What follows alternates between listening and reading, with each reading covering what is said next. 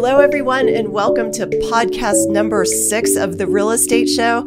I'm Cherise Selly, and with me is Judy Steenland. Hey, Cherise. Hey, and it never seems like we have enough time when we're doing these. We can talk I know, this goes by super fast. It's so much fun to do it with you, though. Well, thanks. I'm having a great time, too. I love sharing our war stories as we've gone through this in the last podcast.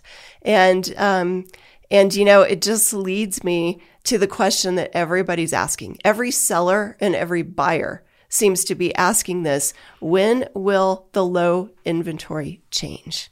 Isn't that a big question?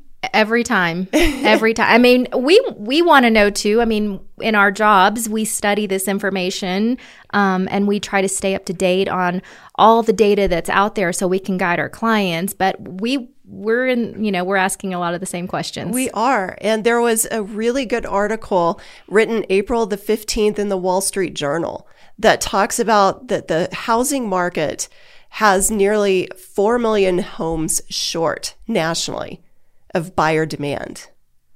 And it's especially hurting first-time home buyers. We know that. And really, this relates to new construction because new construction, it's been subdued since the recession, since that 07, 09 timeframe when a lot of the builders did go out of business.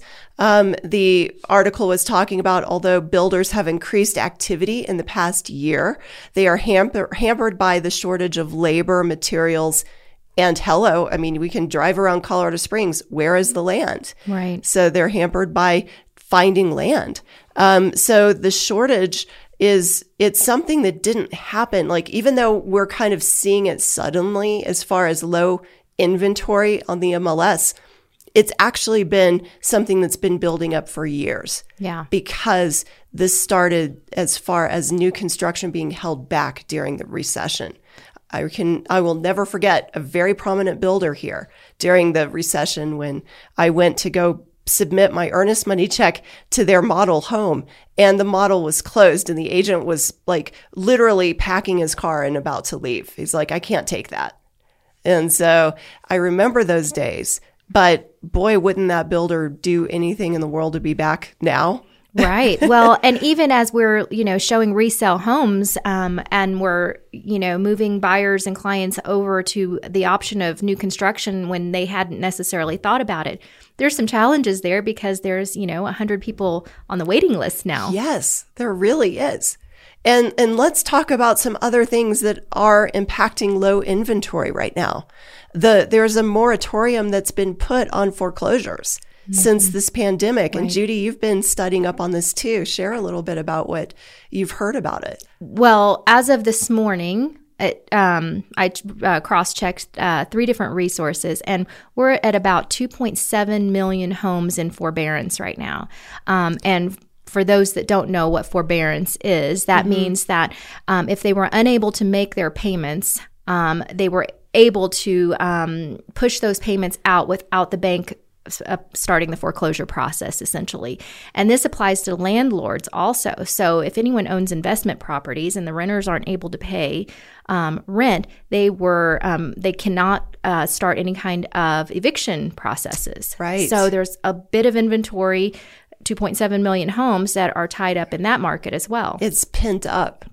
But guys, is this happening in Colorado Springs as far as one of the top areas that this is predicted to be unleashed upon when when these foreclosures do come on the market? Because everybody's thinking, oh, the market's going to drop and we're going to pick up a foreclosure in a year or two. So, I mean, I'm not reading that at all. I'm not reading that at all either. And I think that the information, when somebody says to us, I'm going to hold off, I'm going to wait, and I'm going to pick up one of those houses at a discounted price. Well, we're seeing prices of homes continue to go up, which is expected based on the numbers and the supply reports. And demand. Right. So the next 4 years. And the difference is, and I think we talked about this in one of our earlier episodes, is that those homes that are coming on the market, just because they've been in forbearance, don't mean that they're going to be at discounted prices. It just means that they're going to be available to purchase. People have more equity in their homes. Loan requirements have been very different since 2009. And so they may sell those homes, but there's no we're not talking about discounted homes. They may not just be doing a traditional foreclosure sale. Right. They can actually, these people that are in forbearance most likely will be able to put their home on the market and have equity and make money on that sale, the majority of people. But just so people understand the effects of COVID, I'm very interested in this based on the National Association of Realtors and an article that they put up that the percentage of homeowners who are seriously behind on their mortgage payments or in foreclosure was 245% higher in February than a year ago. So that has happened through COVID, but let's talk about the places, the states with the highest foreclosure rates are Delaware, Illinois, Florida, Indiana, and Ohio. So we're not on that list. Colorado isn't on that list. And so, I mean, even with that said, I still think that because most states historically right now are having low inventory, there still is equity in a lot of these houses when they do come up. So the point is this, people, don't think that we're going to have some huge foreclosure market just months away. Right. It's not like the crash that we saw back in 2009 and 2010. Yeah, it doesn't sound like it. And there's a part of me bracing for that because you and I both have ridden that out before, and we know how fast things can change. Right. But there's a different law of economics happening and a supply and demand thing happening. And as you mentioned, different lending things happening now that are going to, in a way, change what this next market will look like. So for all foreseeable future, if people are wanting to invest in real estate, this is still a good time to do it. Right. I think that's the point. Yeah. And the other thing, I mean, I think that's really interested that we did talk about LLCs and pension funds buying properties. So that's the other thing creating this low inventory cycle. Right, because they are coming in paying cash, or you've got conventional buyers. And we talked a little bit about that and why it's important. And for the listeners who don't understand what that means, so there's in order, cash offers, conventional offers, FHA and VA offers, which are both backed by the government. So the stipulations are higher and requirements for the property are more stringent. So therefore, a cash and a conventional offer are more appealing to a seller than government loans. That's right. And it's sad because we have such an incredible military community in this city. Yes. And we're finding that so many of them are not able to get the awarding bid because of the fact that they may not have the down payment or they may not have any money to bring for the appraisal gap. So it's important. The conventional buyers right now are at about 45% of the market in Colorado Springs in the buyer pool. And cash is about 17, as we talked about in the last podcast. But I think, there's some interesting things about the pandemic besides the foreclosure forbearance that we talked about. There are some things that I think are here to stay, Judy, with housing and how people are affected by housing. Have you noticed just in your daily life and the buyers and the sellers that you're talking to, what do you see as permanent change? Well, one of the biggest things I'm hearing is there's more value put on the home that's chosen because there's so much time being spent there. Yes. Just the way that people are living in their homes and just some of the basic day-to-day requirements. I mean, we've talked about it. A home office is a huge deal. So many people are working from home. But really just the value that they place on their home in general. So much so. And I find that now people are moving here because they can. Not even if their job is somewhere else, they're still able to work remotely. Yeah. And that's happening. That's been like, if anything interesting has happened through this COVID time, it's that people live where they want to live now. Right.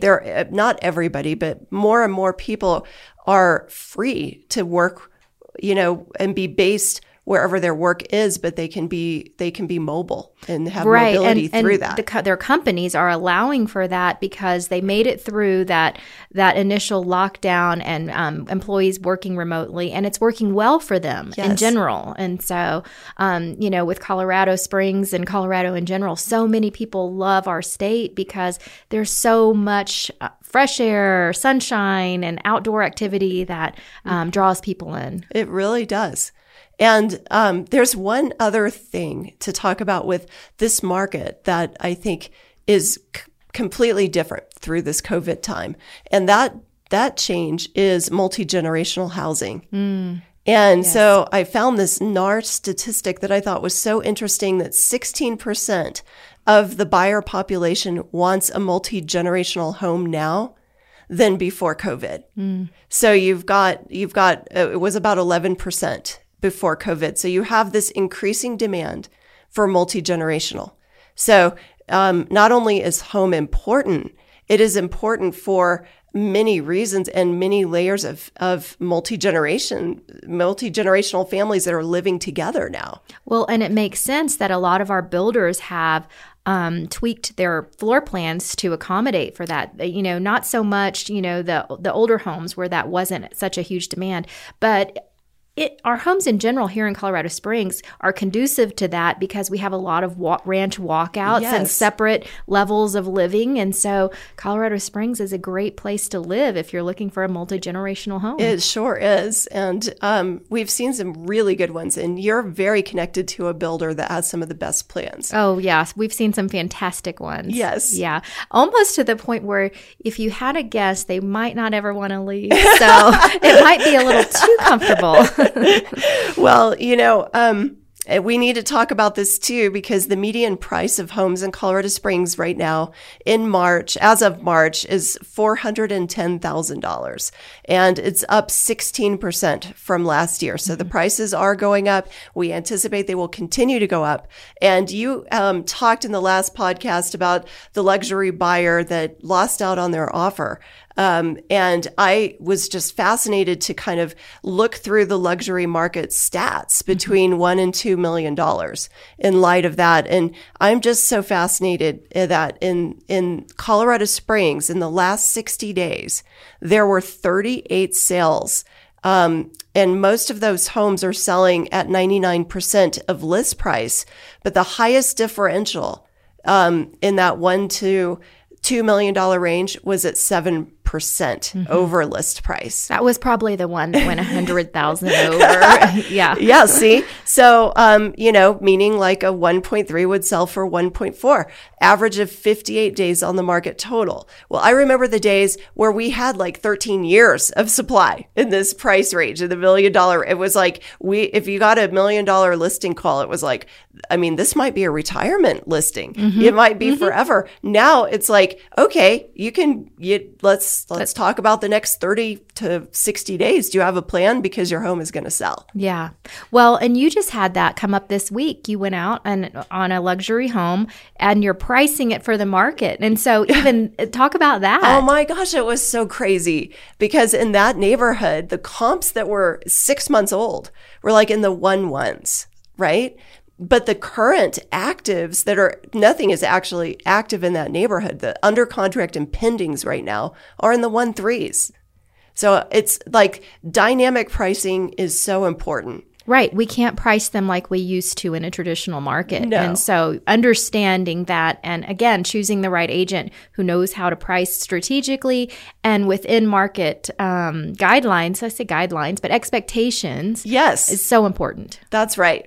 So thank you guys. And please know that we're here to be an asset and to be a guide in your life. If you're looking for real estate help, if you are looking for agents who are here to really assist you, but to understand your story and to help you navigate through these times. That's what we are here to do.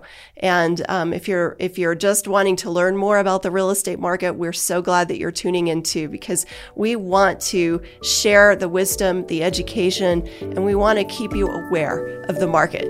So we'll catch you next time, and thank you so much for joining our show.